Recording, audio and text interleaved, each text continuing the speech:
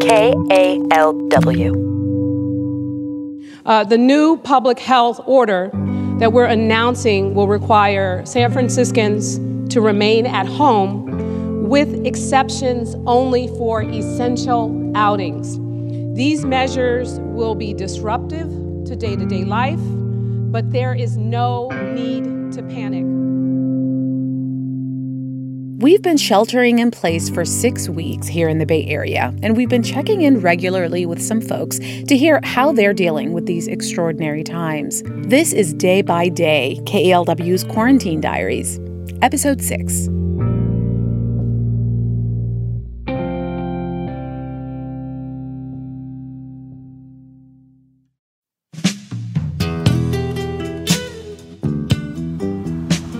Day 38.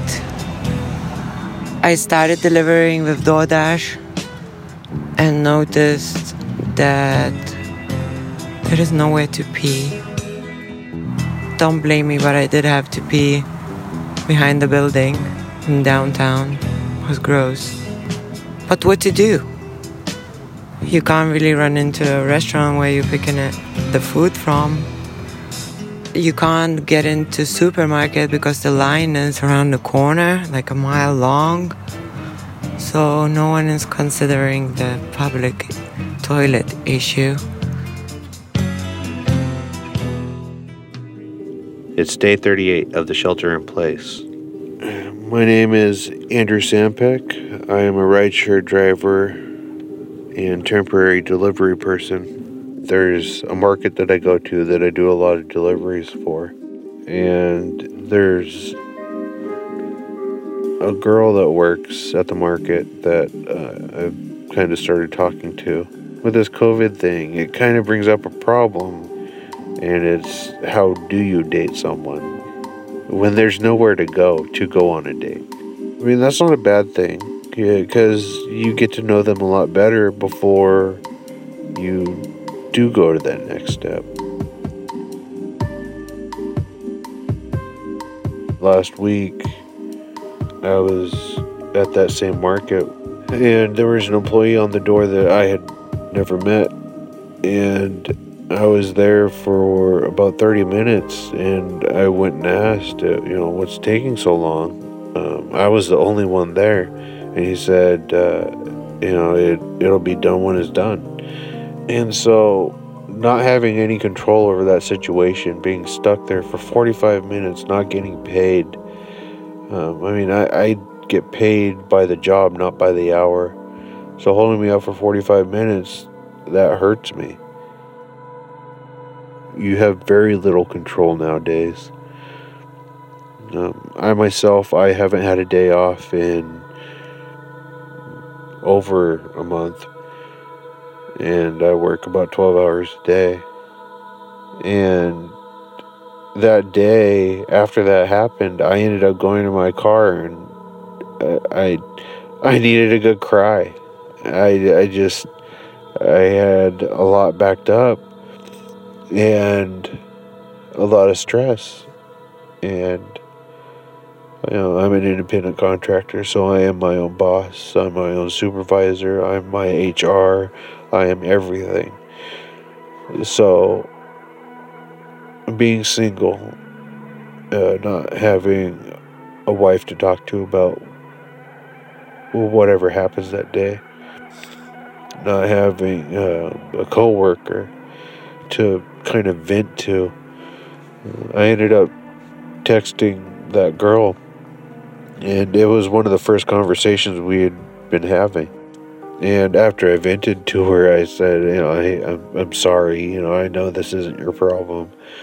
And she said, it's fine, if you ever need to talk, just let me know.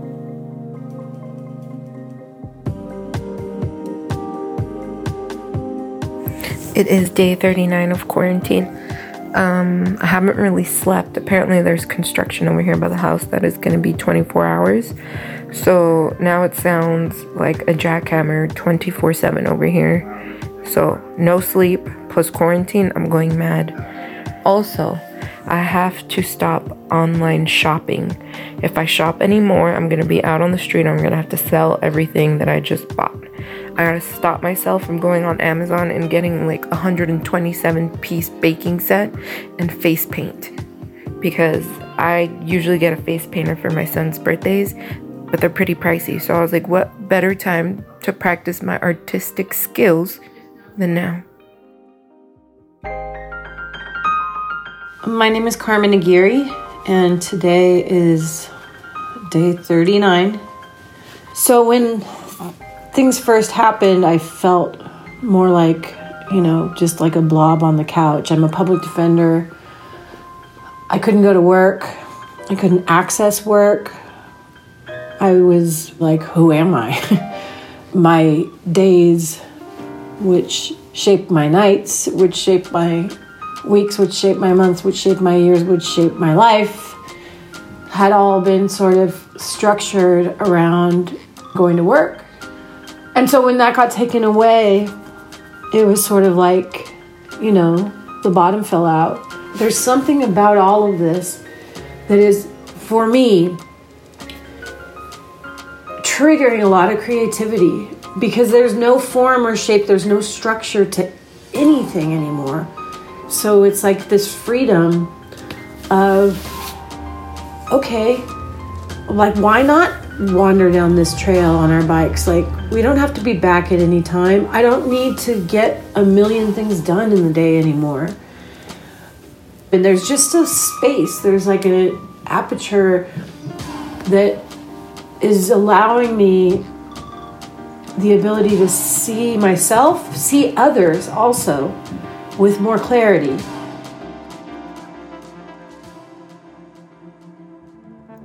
It's day 40 of Shelter in Place. Hi, I'm Hannah, a high school senior in San Jose who is currently attending online school. Just this morning, I received this email from our principal, and it talks about how one of our teachers' parents passed away a few days ago from this virus. Compared to other parts of the world like New York or Italy, it's very peaceful here. People seem like they're doing well, that they're happy. And this image in my mind is so comparatively different from the media, where every day you see lots of people dying, horrible images of hospitals being crowded and doctors not being able to see their families. And so I guess this news of just what has happened to my art teacher just really brought everything back into perspective about what the issue is, and that even if you yourself don't see the problem, it's still there. So day 41 for me, not much has changed. I still have no job. Schools are still closed. I'm still at home with my kid. I still have to teach him a lot of stuff. Hopefully, we are nearing the end of this quarantine. I believe we're supposed to be on quarantine until the 3rd, but I think it was extended until the 11th. Honestly, I haven't kept up. At this point, I'm ready to stay in the house until 2021. As long as I get my unemployment, or at least if they open the schools. Can we wait till they open the schools so I can go get a job? It's day 42. I'm Joey. I'm a teacher. I'm Jonathan. I'm an attorney. We've kind of adopted a really extreme shelter in place that we are choosing to make sure we only go places very early in the morning so that there's less, what would you say? Less risk of really having any contact with anybody. Yeah, so on Mondays, Jonathan goes to his office at 4 in the morning. We talk about all the time how thankful we are for technology. If this had happened 10 years ago, it would have been horrible. We get to FaceTime Nini while Charlie eats, and they get to have grandma-grandson time. But if this had happened 10 years ago, we wouldn't have had a kid. Well, if it had happened 10 years ago, we wouldn't be quarantined with each other. Yeah. It would have just been me and video games. Do you need a minute to just fantasize about that? I do every day.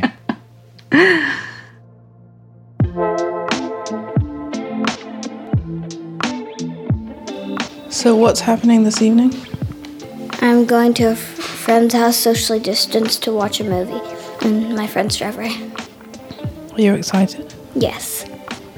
Can you show me some of the excitement that you earlier on you were like, I'm really excited. Yay. Yay.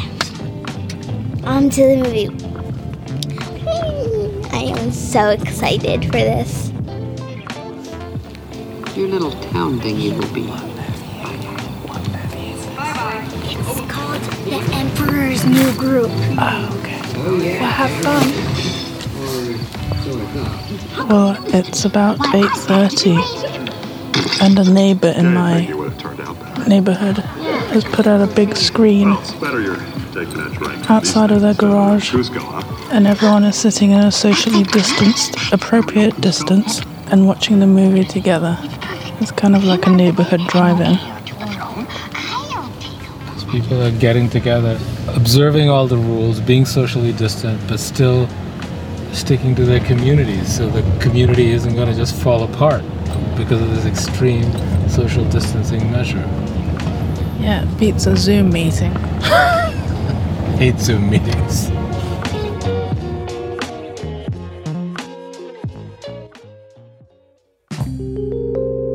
My name is Ruth Goldstone. I'm a real estate agent at Red Oak Realty in Oakland, and it is day number 43 in the shelter in place. So the new trend is to do virtual open houses.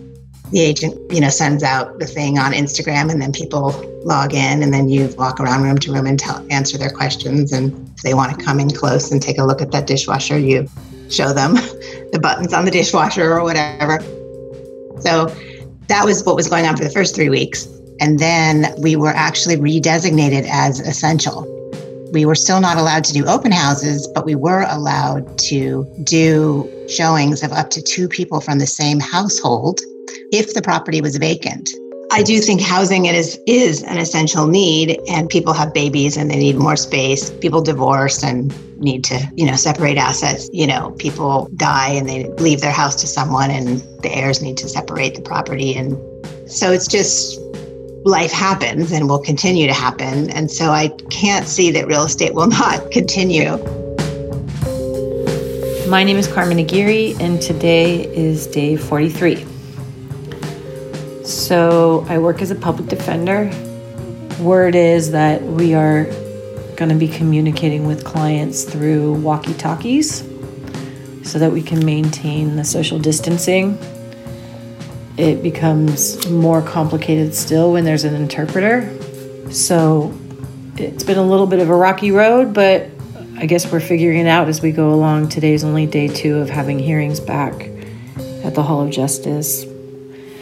All the hearings are being done through cop witnesses. There are no civilian witnesses that have been coming to court so far. So we'll see.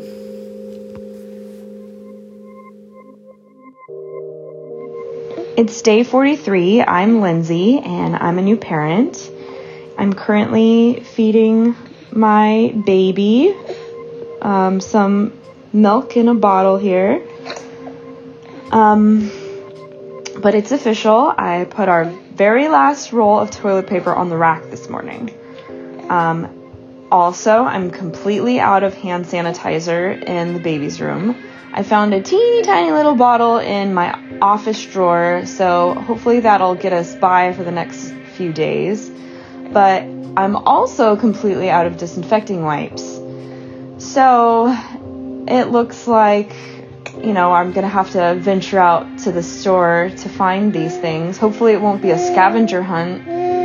But last time I had to break quarantine and drop Mila off at my mother-in-law's house. So I spoke to my husband. He said that he's going to have to request a day off from work so that he can babysit Mila while I go on the hunt for these items.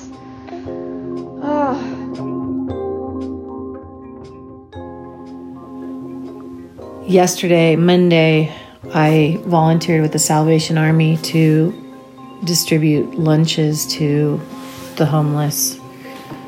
And I was assigned to the Tenderloin, which was overwhelming. How people are living in these tent cities. I mean, their tents aren't even 6 feet apart. There are so many times I've felt so overwhelmed during all of this, but yesterday was a special day. I watched a client of mine overdose. I saw him probably 15 minutes before it happened. Told him to be safe. I mean, whatever I was saying, trying to say something positive to people. We were handing out the food to. And when we got to the third location, I saw him passed out and shaking, and somebody was already calling 911. And the ambulance arrived, and there was a lot of hostility towards the EMTs. I can't, their job just couldn't get any harder. But then when they pull up at a homeless encampment, there were a lot of people that wanted to engage with them. I think just people are frustrated and scared. And they gave him some Narcan, and he came back really fast. I mean, it was automatic, like a reflex.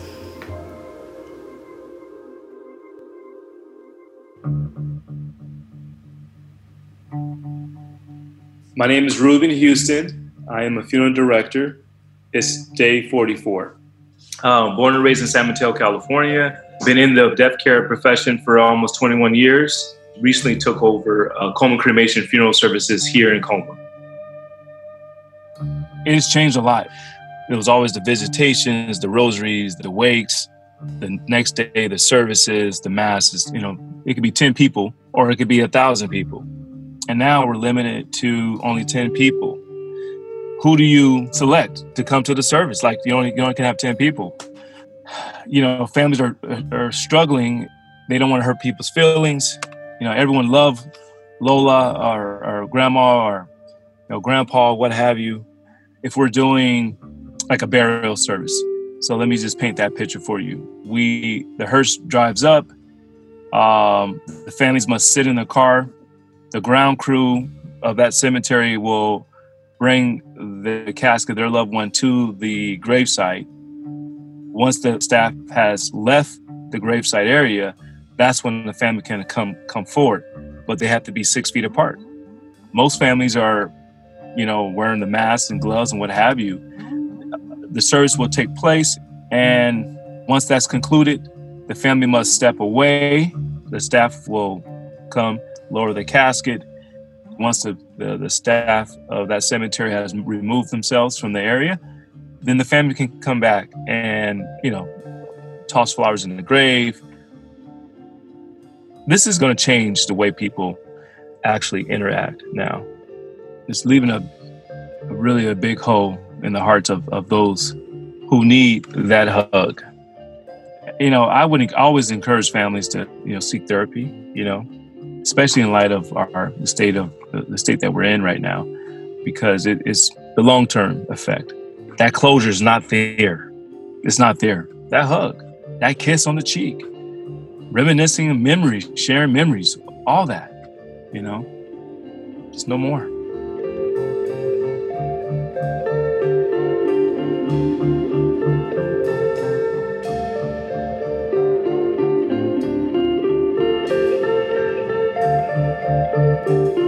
Those were the voices of Sophia Mitra, Hannah Nee, Sarah Lai Sterland, Ruben Houston, Sandeep Mitra, Carmen Aguirre, Stephanie Saravia, Lindsay Sherbarth, Ruth Goldstone, Andrew Sampek, and Inga Petrova. Day by Day is produced by Gabe Graben and edited by David Boyer and Angela Johnston. Special thanks to Shireen Adil, Christopher Egusa, Julia Linus Goodman, Holly J. McDeed, Lee Romney, and Joshua Sarotiak. Thanks for listening. For KLW Public Media, I'm Hanat Baba.